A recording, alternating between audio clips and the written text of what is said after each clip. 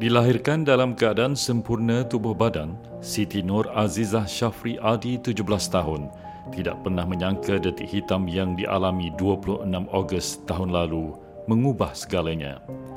Kehilangan tangan kanan selepas menjadi mangsa samun motosikal jauh di sudut hati Azizah sangat menantikan keadilan tertegak buat dirinya dan setidaknya terzahir ucapan maaf dari pelaku. Nak menangis pun macam tak ada guna sebab tak boleh patah balik, tak boleh dapat balik apa yang dah hilang tu. So nak tak nak, kena terima lah. Perit macam mana pun kena terima. Tak minta banyak pun, cuma nak tahu, nak tanya apa salah saya. Apa salah saya diorang buat macam ni. Kalau betul diorang salah, saya tak marah. Cuma nak tanya kenapa. Lepas tu kalau boleh, minta maaf secara terbuka lah. Saya pun nak juga hak keadilan, tipulah kalau tak nak cakap.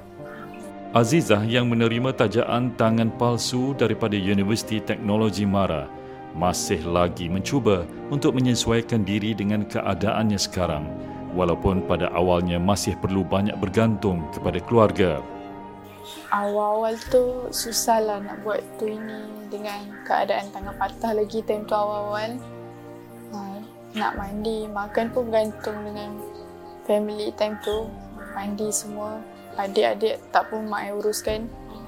Lepas tu sikit-sikit lah tunjuk. Walaupun benda tu susah nak buat, tunjuk. Walaupun macam kekok ke apa ke, belajar juga buat. Selaku anak sulung daripada 5 beradik, selepas kematian bapa pada 2018, Azizah menjadi tulang belakang membantu ibunya menambah pendapatan. Dengan keadaan dirinya yang hilang sebelah tangan dan menyukarkannya untuk bekerja, Azizah kini giat membantu ibunya membuat jualan secara dalam talian.